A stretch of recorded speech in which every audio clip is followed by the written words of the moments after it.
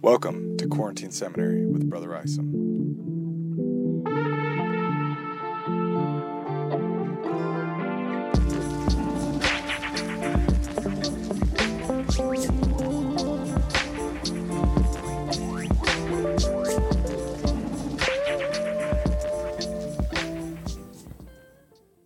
Hello everyone, today we are going to be talking about Mosiah 26. In our episode on Mosiah 25, I really tried to paint the picture of a society that still seems like it's in the honeymoon phase of a brand new era that nobody really understands yet. There's this story from the classic movie The Magnificent Seven that I think might be useful here in understanding kind of the time period that they're in. The context of this story is that a group of 7 men are hired to protect a town from bandits that are taking all of its resources. As they prepare, Steve McQueen's character tells this story of a guy he knew who fell off a tall building, and people in the building could hear him say, "So far so good," each time he fell past another floor of the building. The story is so good that we don't even need to hear the end of it. We all recognize the point. The fallen guy seems to have no sense of where his life is taking him, but he's having a pretty good time falling in the meantime. Remember, this is how the last verse of chapter 25 reads, "And they were called the people of God, and the Lord did pour out his Spirit upon them, and they were blessed and prospered in the land." If we listen closely, we might be able to hear the Nephite people say, "So far so good." Another way to think about the new era of Nephite civilization is in terms of fracture points. These are the points most likely to break when put under pressure. Even during times of prosperity, there are fracture points that exist in any society, but they are kind of harder to see during prosperity. Well, actually, it's not that they're harder to see, it's that people tend to actively avoid seeing them, in part because it suggests that prosperity is tenuous. Think about King Noah's people. Abinadi comes along trying to call attention to the fracture points of society, and people get mad at him for being negative. The priests even imply that messengers of God aren't supposed to talk about such things, but only bring glad tidings. We hear similar objections today when religion is used to point out society's weak points. So what are the fracture points of the new Nephite society? Well, you can pick your favorite one. We have an ethnically diverse community. It's multilingual. The minority population has ruling power. The kingdom itself has only been around for a generation or so. Their lands border an enemy population currently being poisoned by disaffected Nephites. The Nephites have just received a large population of refugees, and one of the refugee groups has introduced a brand new extra-governmental religious community that has exploded onto the scene. Oh yeah, and Nephites tend to see prosperity as a sign of divine favor, often leading to arrogance and a destructive sense of superiority. But so far so good. All right, let's get into chapter 26 with verses 1 through 6. It could be that some time has passed, at least a few years, because we are introduced to the rising generation that could not understand the words of King Benjamin, being little children at the time he spake unto his people.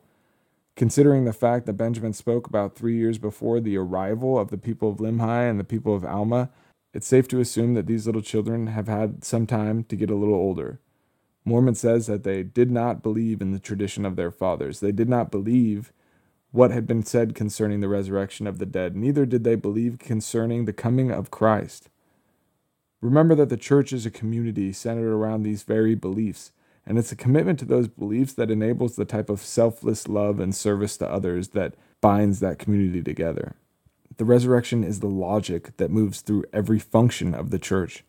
So it makes perfect sense that this rising generation could not understand the word of God, and that their hearts were hardened, and they would not be baptized, neither would they join the church.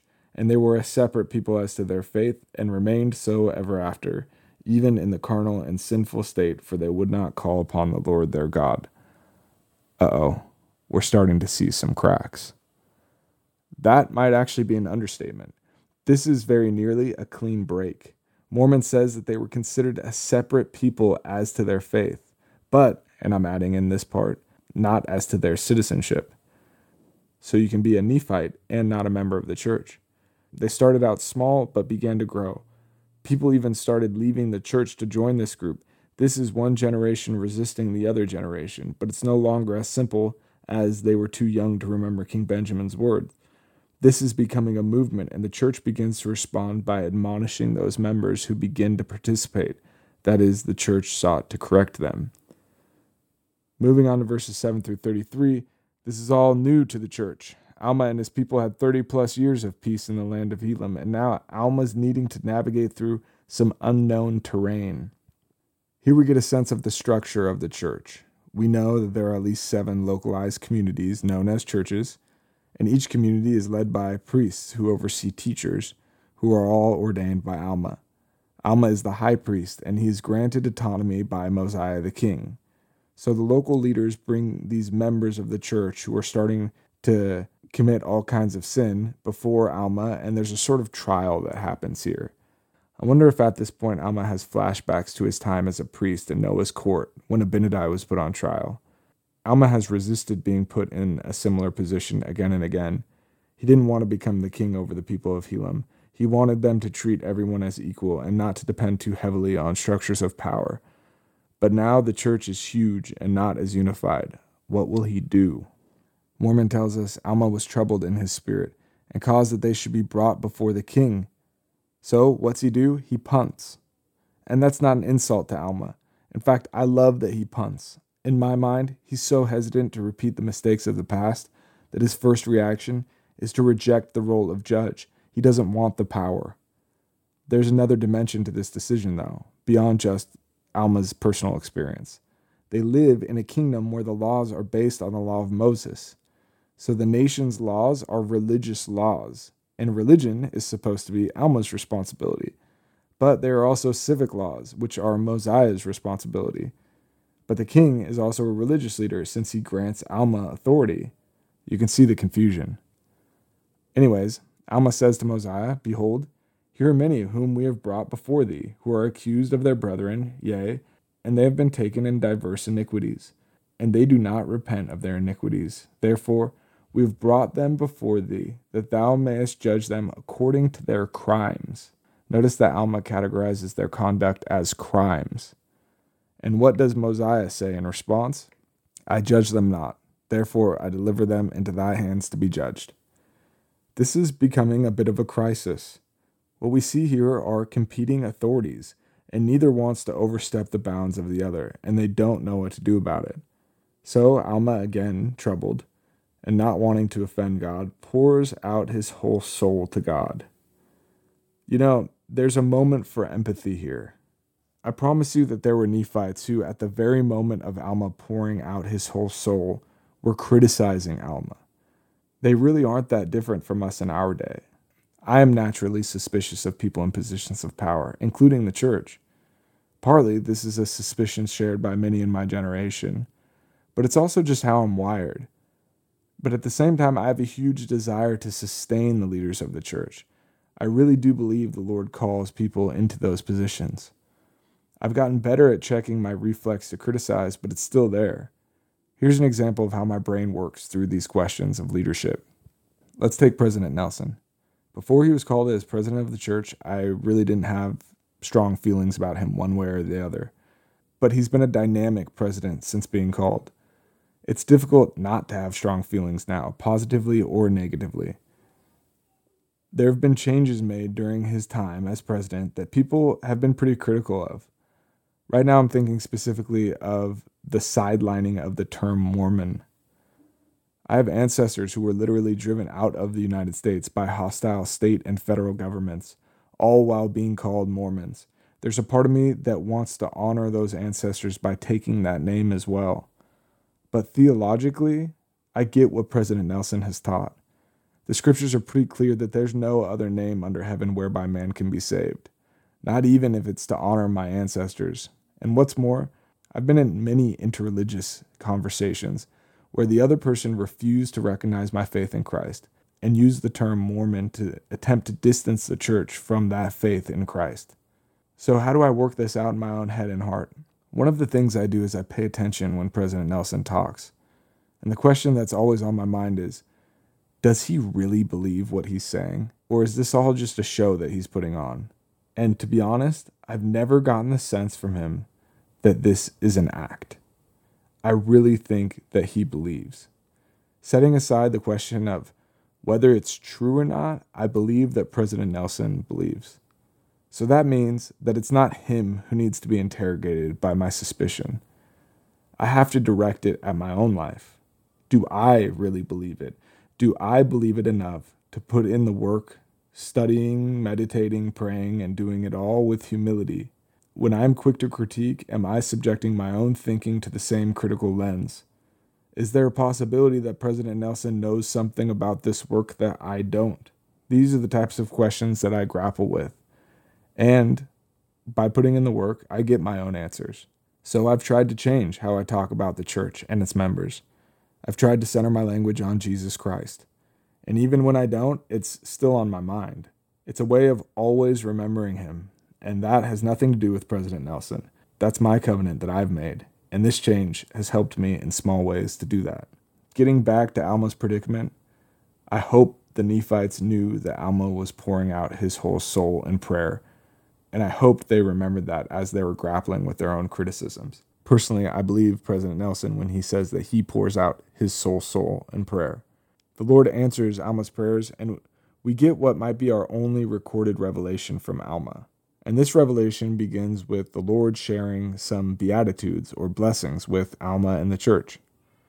Blessed art thou, Alma, he says, and blessed are they who were baptized in the waters of Mormon. Thou art blessed because of thy exceeding faith in the words alone of my servant Abinadi. And blessed are they because of their exceeding faith in the words alone which thou hast spoken unto them. And blessed art thou because thou hast established a church among this people. And they shall be established, and they shall be my people. Yea, blessed is this people who are willing to bear my name, for in my name shall they be called, and they are mine. These words must have immediately brought comfort to Alma. If my interpretation was right, and part of his hesitancy to step into the role of judge had to do with his role in Abinadi's trial, the Lord immediately puts that to rest and compares Alma directly to Abinadi. These words also make me think of an important scripture found in Jeremiah 31. Remember, Lehi was a contemporary of Jeremiah. This scripture reads, Behold, the days come, saith the Lord, that I will make a new covenant with the house of Israel and with the house of Judah, not according to the covenant that I made with their fathers in the day that I took them by the hand to bring them out of the land of Egypt, but my covenant, which covenant they break, although I was an husband to them, saith the Lord. But this shall be the covenant that I will make with the house of Israel. After those days, saith the Lord, I will put my law in their inward parts, and write it in their hearts, and will be their God, and they shall be my people. And they shall teach no more every man his neighbor, and every man his brother, saying, Know the Lord, for they shall all know me, from the least of them to the greatest, saith the Lord, for I will forgive their iniquity, and I will remember their sin no more. The way the Lord claims his people in both of these scriptures, the Beatitudes given to Alma and the covenant in Jeremiah, sounds so similar. And to this people, his people, he promises renewal, community, forgiveness, and transformation. The very first message that Alma gets in this troubling time is, You are still my people, and that means something.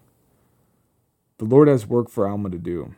He is to be the shepherd that gathers the Lord's sheep, and whoever the church receives, the Lord will receive. Sometimes when the Lord speaks in the Book of Mormon, it sounds a little Old Testament-y, but this revelation sounds very much like Jesus.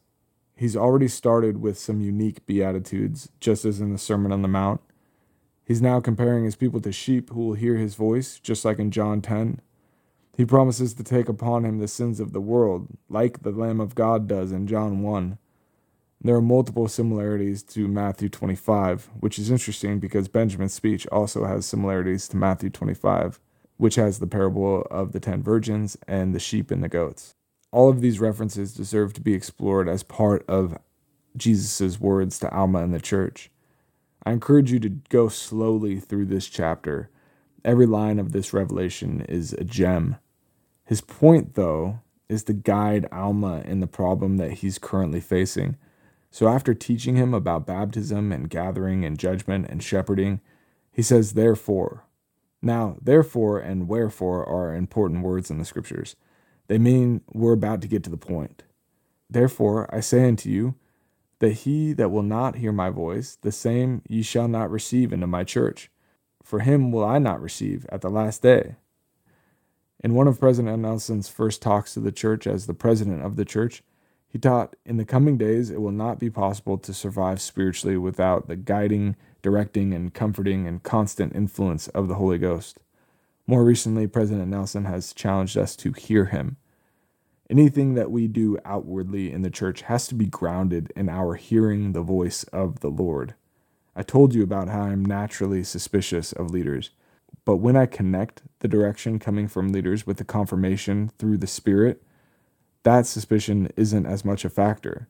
Cycling back a little, if hearing the voice of the Lord is fundamental to being a part of the church, it's interesting that one of the distinguishing traits of this rising generation who doesn't believe is that they would not call upon the Lord their God. That's work that nobody else can do for us. We have to do it ourselves. We have to put in the work to hear the voice of the Lord in our lives. Alma is given another therefore by the Lord. He's commanded to go and fill the role of judge, and he's given guidance on how to judge. If the person confesses their sins and repents, changes sincerely, Alma has been given the go-ahead to forgive them, and the Lord will also forgive them. The Lord then gives this amazing little truth that all of us need to remember. And as often as my people repent, will I forgive them their trespasses against me. We don't run out of repentance points. We are all beggars, and much of the work of this life is the work of repenting, turning toward the Lord in incremental ways until we can be eye to eye. The church is also tasked with forgiveness here, but it should be clear that what we're talking about here is not apologizing or just feeling bad. It's change. We too often conflate apology and repentance, and they aren't the same thing, and the Lord wants to make that clear. Whoever will not repent of his sins, that is, change, live differently, the same shall not be numbered among my people, and this shall be observed from this time forward. Does that sound harsh? Well, Alma's been tasked with being the shepherd, and the sheep depend on the shepherd for protection. Alma records and follows the word of the Lord, and it's by revelation that these two flawed leaders, Mosiah and Alma, navigate their way through this crisis.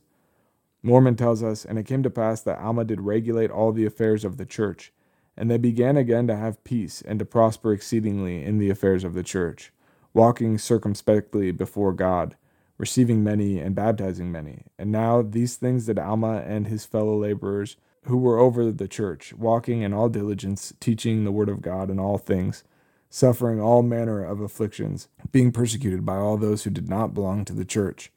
And they did admonish their brethren, and they were also admonished, every one by the word of God, according to his sins, or to the sins which he had committed, being commanded by God to pray without ceasing and to give thanks in all things. If we aren't careful, we'll breeze through these words and think all is well again among the Nephites, but that's not the case. The church is still experiencing persecution, but remember, for many, this ain't their first rodeo. They know that their circumstances don't determine their experience. They had to learn it the hard way in the land of Helam. And the church here makes a habit of not getting too comfortable with their own sense of righteousness, which can be difficult when you have people blatantly attacking you. They are diligent. They teach the word.